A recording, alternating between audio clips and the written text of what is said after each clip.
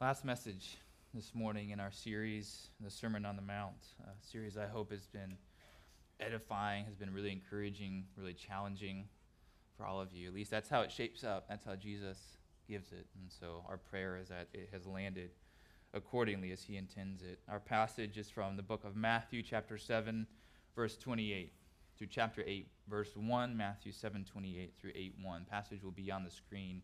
If you have a Bible, we would encourage you to pull that out and follow along with us. And there are some blue Bibles in some of the seat baskets in front of you. Those are for you as well. If you are able to stand, please stand for the reading of God's word.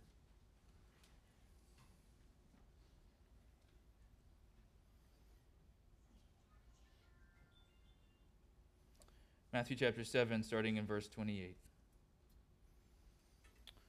And when Jesus finished these sayings, the crowds were astonished at his teaching, for he was teaching them as one who had authority, and not as their scribes. When he came down from the mountain, great crowds followed him. This is the word of the Lord. Let's pray together. Lord, there's a weightiness, I think, whenever we conclude a series. We've heard a lot. We've learned a lot. So, Father, I do pray as we kind of put the button on this series, so to speak, Lord, that you would give us even a couple of themes to walk away with. Things that you want to have buried in our hearts, that they might continue, as we said, to challenge us and to encourage us. And Lord, I do pray, especially this morning, that you would convince us, Lord, concerning the beauty of Jesus' authority in particular, that we would see and agree that it's such a wonderful thing that the Son of God has the kind of authority that exceeds even that of the scribes. Holy Spirit, work among us in great power. We pray all this in Jesus' name. Amen. You may be seated.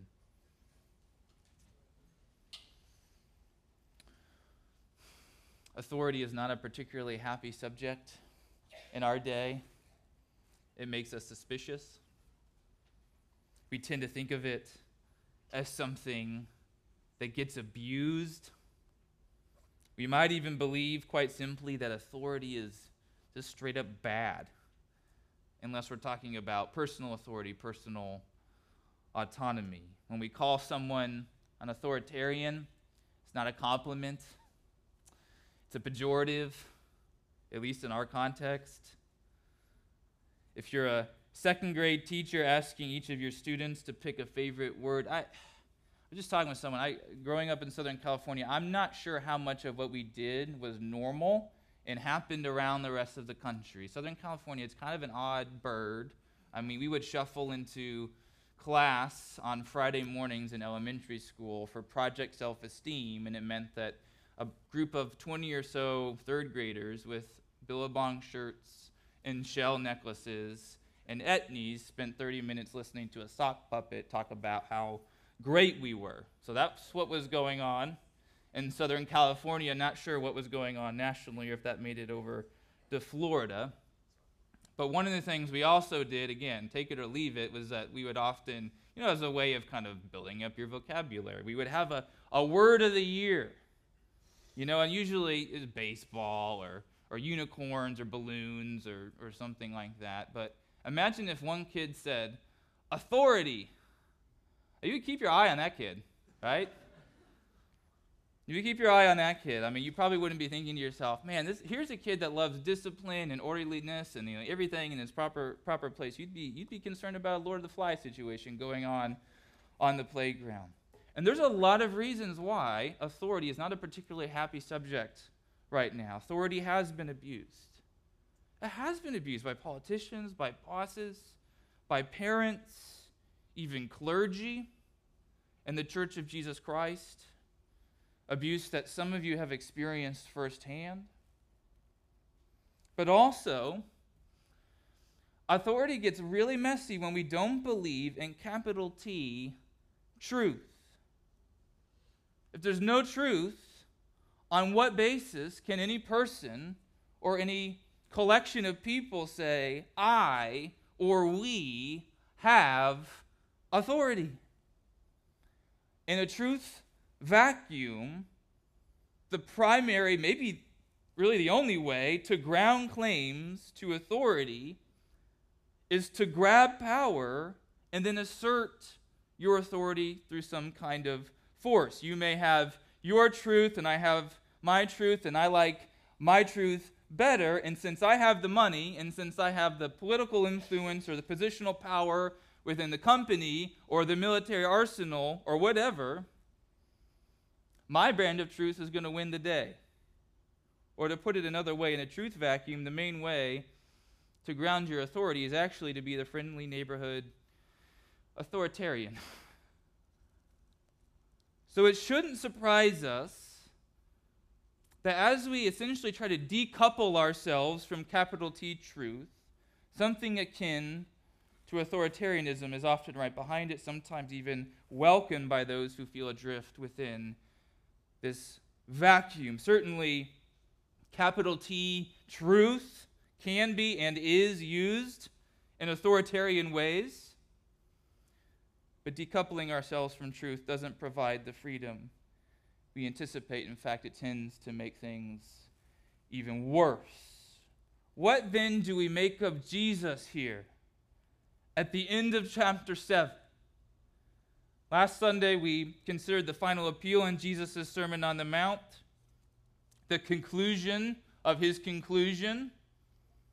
And now this morning, we have this narrative addendum from Matthew that when Jesus had finished these sayings, the crowds were astonished at his teaching, for he was teaching them as one who had authority and not as their scribes.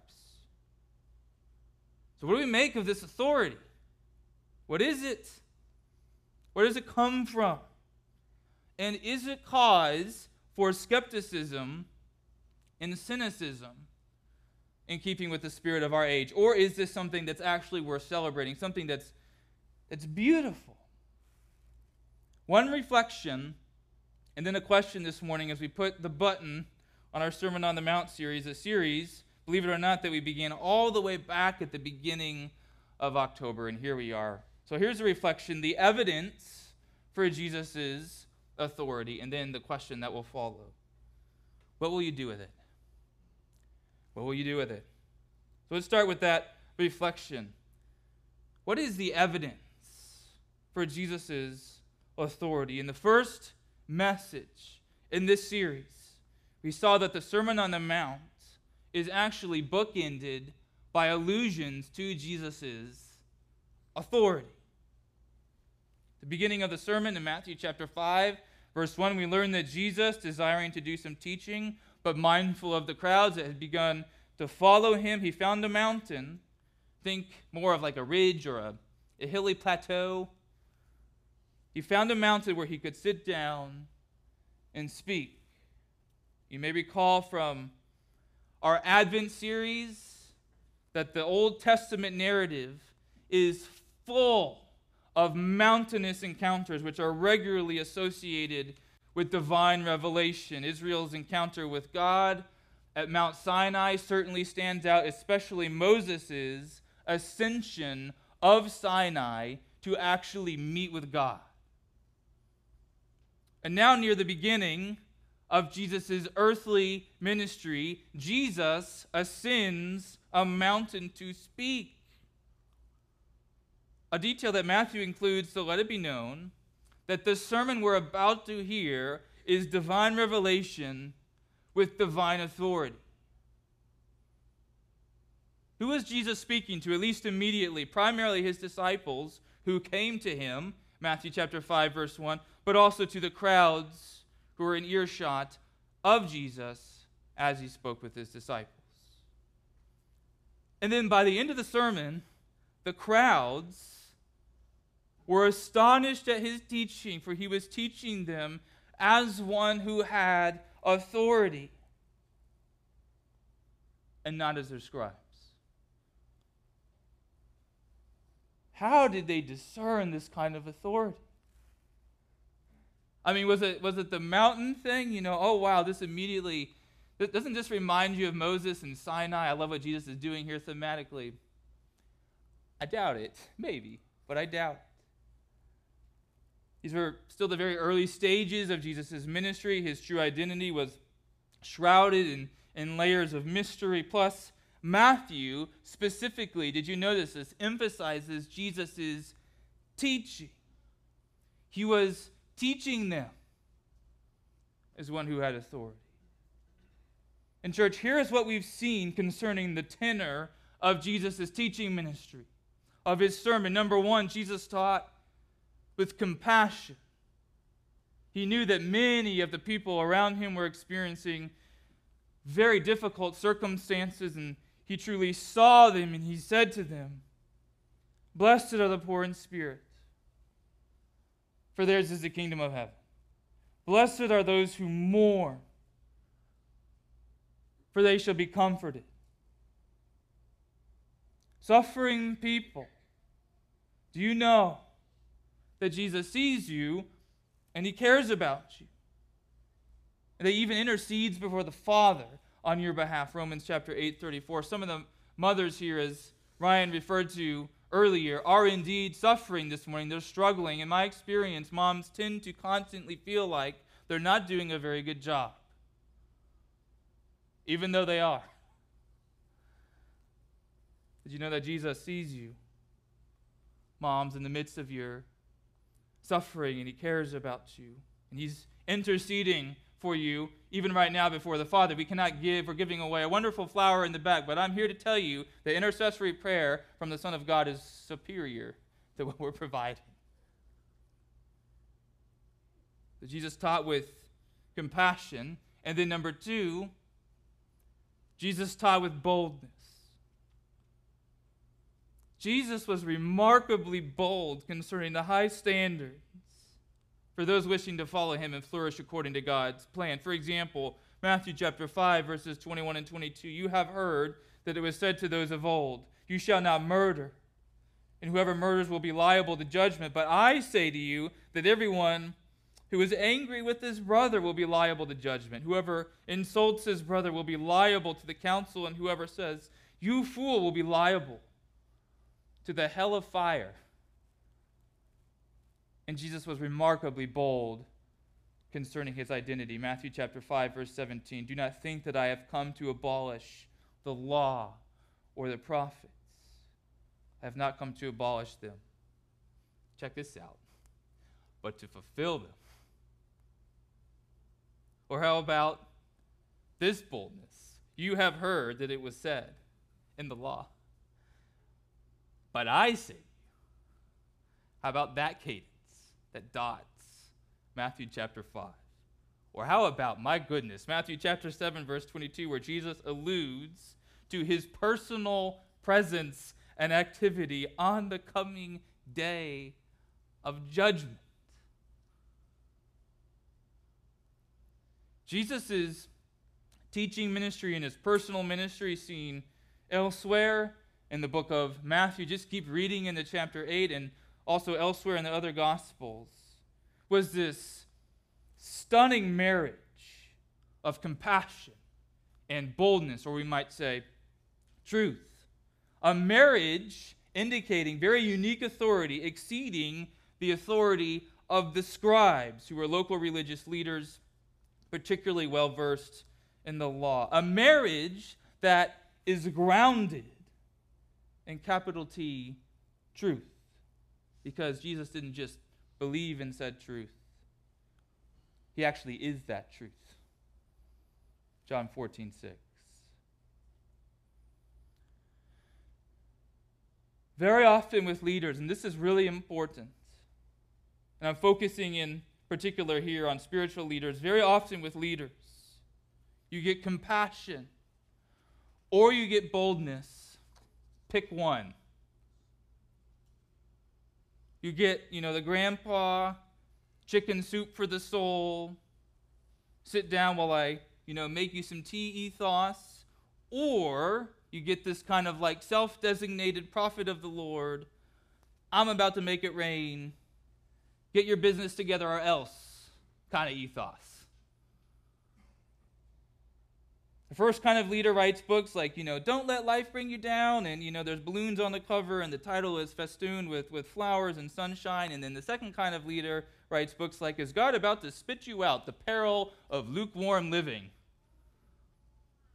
And then there's storm clouds on the cover and lots of capital letters and red font.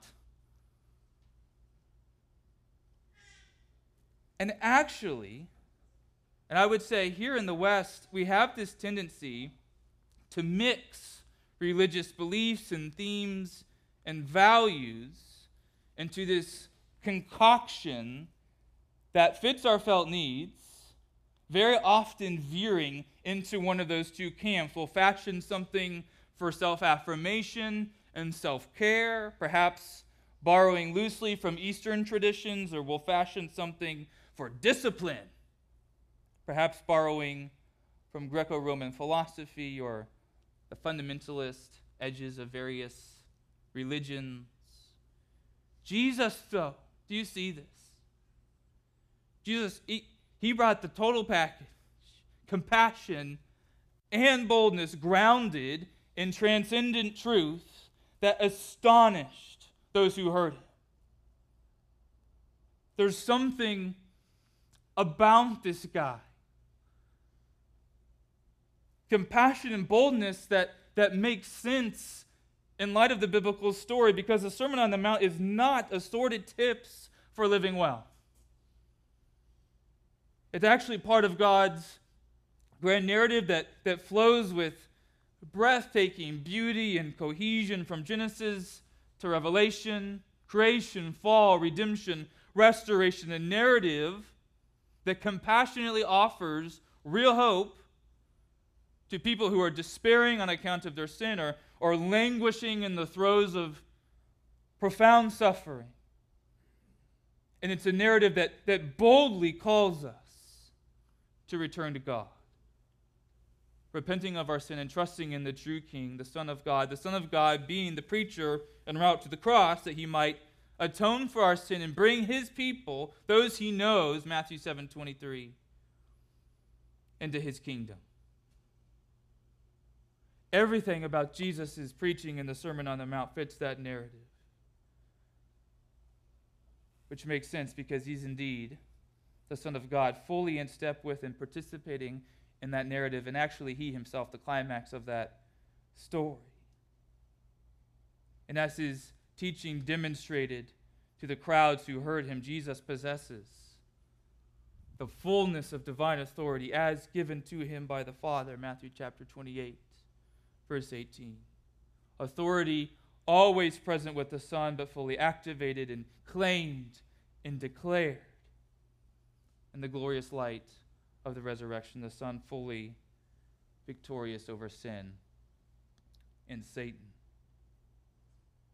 This is a bit of an aside, but it's really important nonetheless, given the cynicism we talked about earlier concerning authority and leadership. Godly leaders with genuine spiritual authority who are worth trusting will look like Jesus. They will shepherd people who are under their care with Jesus' mixture of compassion and boldness. Boldness concerning both the heart-level righteousness that Jesus calls us to, catalyzed by those 3 R's that we talked about a couple of Sundays ago: repentance, resting, and raising up our cross. Boldness concerning the true identity of Jesus, the Son of God and fully man. That's what godly leaders do. Questionable leaders tend to camp out in either compassion or boldness, which is a great way to gain Twitter followers and build a platform for yourself and sell books. And to be completely honest with you, these kinds of leaders often fear man more than God. Godly leaders teach and live with compassion and boldness, grace and truth,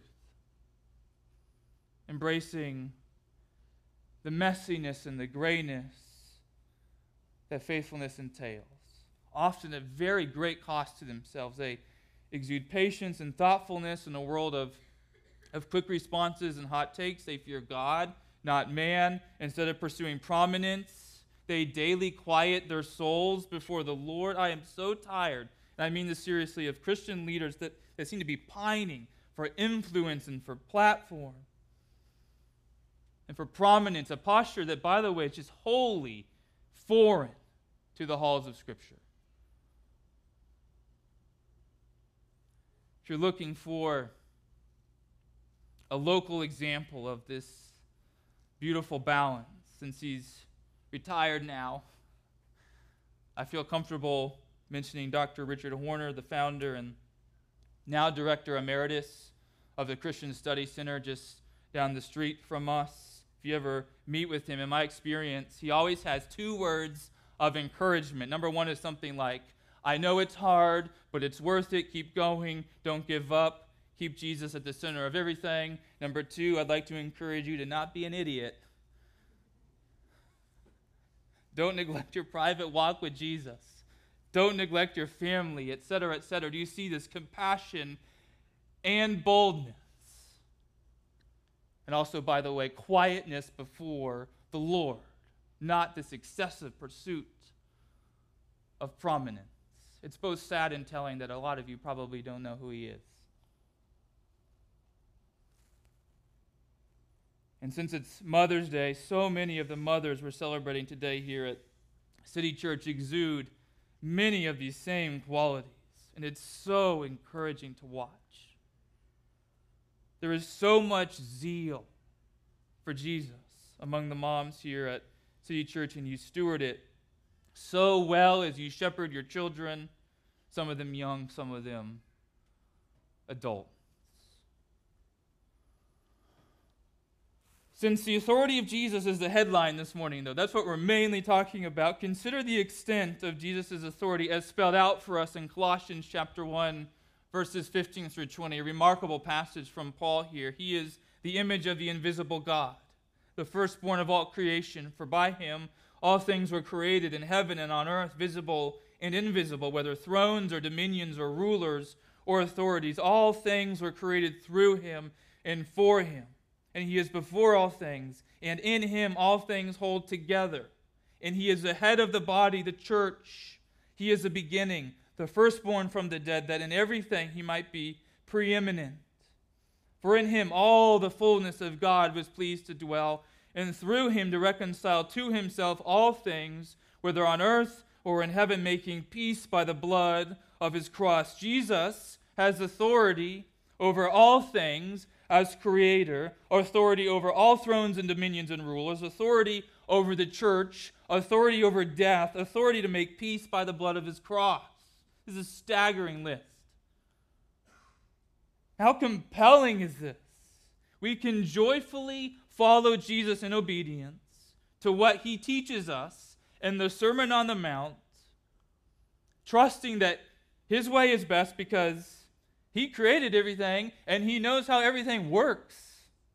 We can joyfully follow Jesus in obedience no matter how popular our obedience is politically or how chaotic global affairs might get, because Jesus has authority over all governments and all systems. We can joyfully follow Jesus in obedience by being a part of his people, his church, no matter how choppy and how messy things might get, because Jesus loves his church and he's the head of it. We can joyfully follow Jesus in obedience even in the valley of the shadow of death, because we know that he will raise us up again. And we can repent and joyfully follow Jesus in obedience even after we've fallen short of his standards yet again, because his grace poured out to us on account of his blood is plentiful enough for all of our sin. Real authority, real application for the rhythms of everyday life, for the glory of God, and as you can see here, are good. We can joyfully follow God in obedience. But will we? Which brings us to the question we'll end our series with here in the Sermon on the Mount. What will you do with Jesus' authority? What will we do with Jesus' authority? That's the message Jesus has been sending the past 3 Sundays, and here we come back to that question yet again. Matthew chapter 7, verse 28 through 8:1, one more time. And when Jesus finished these sayings, the crowds were astonished at his teaching, for he was teaching them as one who had authority and not as their scribes. When he came down from the mountain, great crowds followed him. It's very hard to say what kind of faith this might have entailed.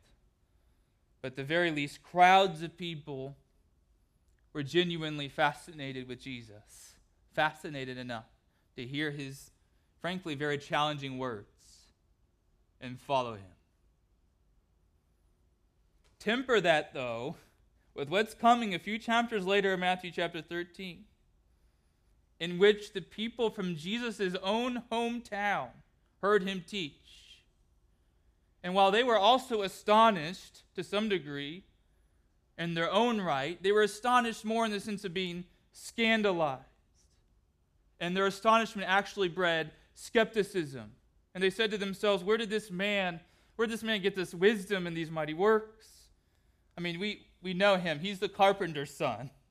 Is not his mother called Mary, or not his brothers James and Joseph and Simon and Judas, and are not all his sisters with us? Where did this man get all of these things? And they took offense at him.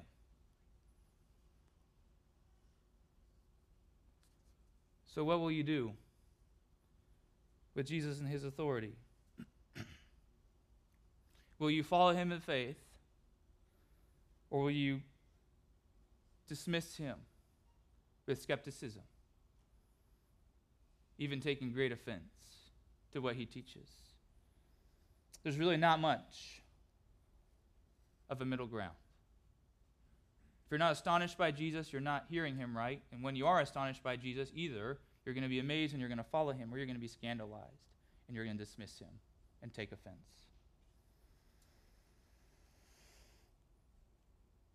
In full disclosure, here's how I want you to know how the story continues. Jesus went up the mountain at the beginning of chapter 5, and then he taught. And then here at the beginning of chapter 8, we see Jesus descend the mountain. And then as you read throughout the rest of the book of Matthew, eventually Jesus makes his way up to Jerusalem, and then up farther still to Calvary, to be crucified on that mountain. And then he came down via the cross and death and a tomb. But then the Son of God ascended again from his tomb, rising again from the dead into this glorious resurrection body. Still Jesus, but just a little bit different. At first his followers were missing him, but then eventually, oh wait, it's Jesus, but just with this new glory and this new radiance. And then after that, Jesus ultimately ascended another mountain to give his disciples the Great Commission. Saying, I'm about to leave you, but I'm leaving you with this authority, basically like the authority the Father gave to me, so you can continue to make disciples. And then Jesus ascended to the presence of the Father, where he remains even now. And then here's the thing. He's coming again. One final descent from the mountain, from the heavenly Zion. That he might judge the living and the dead. And when he does, he will bring his people into the new city, the final resting place, possibly, depending on how you read the first couple chapters of Genesis and the last couple chapters of Revelation, possibly a mountainous city, which is fascinating, where we will eternally hear directly from God his beautiful and powerful revelation. And to those who remain obstinate, we just saw this a couple of Sundays ago, to those who refuse repentance, in order to do things their own way and to follow their own heart and to be their own authority, to them he will say, "Depart from me. I never knew you." Matthew 7:23.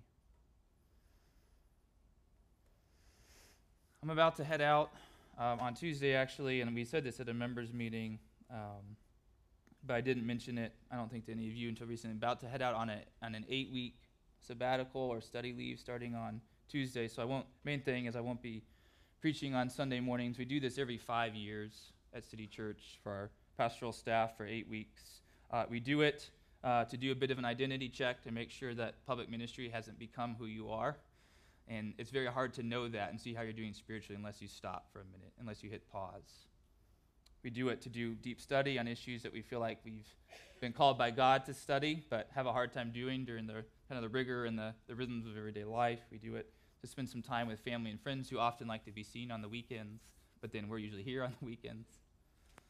And we also do it to do a 360 review of the church. How are we doing? Where are we strong? Where do we need to grow? To spend time with Jesus examining all of that. And then elders do the same thing for me. Where am I doing well? Where do I need to grow? And we come back together. We come down from the mountain, so to speak, and we see what's going on in mid-July. Plus, we just had our City Church 10-year anniversary celebration a few Sundays ago. So I've been awfully philosophical the past few weeks about our church's calling and our church's mission. And I thought about why did I even get into vocational ministry in the first place? Which actually had a lot to do with my time at UF. There was this beautiful thing going on when I was an undergrad at the University of Florida where all 10 campus ministries would gather together for evenings of worship and for evenings of prayer. And what struck me about it is it wasn't about any person. We were just all there outside in the amphitheater. Various people coming up and playing songs and reading scripture. And folks were just there beholding Jesus together. But what also struck me was that there were all kinds of people. You could see it visually. You could see all kinds of people that were walking right past together. Maybe because they didn't know about it. Who knows?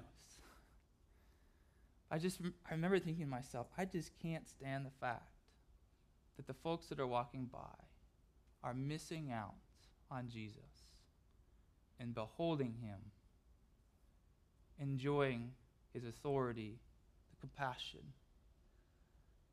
and the boldness. And certainly not everybody is called in the vocational ministry. Most people, I would say, are not. You are called to all kinds of other equally wonderful and beautiful things. But for me, it's like, I just can't stand it. I want to devote my life to seeing people that are passing by, no longer pass by, but enjoy Jesus, to walk with him, to trust him, and repentance. So my hope, speaking of this choice we're just talking about, you're in really good hands. Thankfully, you have an amazing staff and various leaders in life of the church. I think you're going to find that you're going to be in really outstanding shape. But what I want to say is when I get back, here's the thing that I hope happens. I hope that I hear about more people who used to pass by, no longer passing by. That's going to be my prayer. I get back and I hear about renewal that's gone on in our city, and I've heard about people who, yes, they've been walking with Jesus, but they read that book about being lukewarm and being in peril and said, you know what? Jesus is just sort of over there. He's not the center of it all. And I pray that you would pray that for me, that if Jesus has become even 1% marginalized in my life, away from center, that the Lord would use this season to correct that and to realign me. And I'll be praying the same for you. Amen.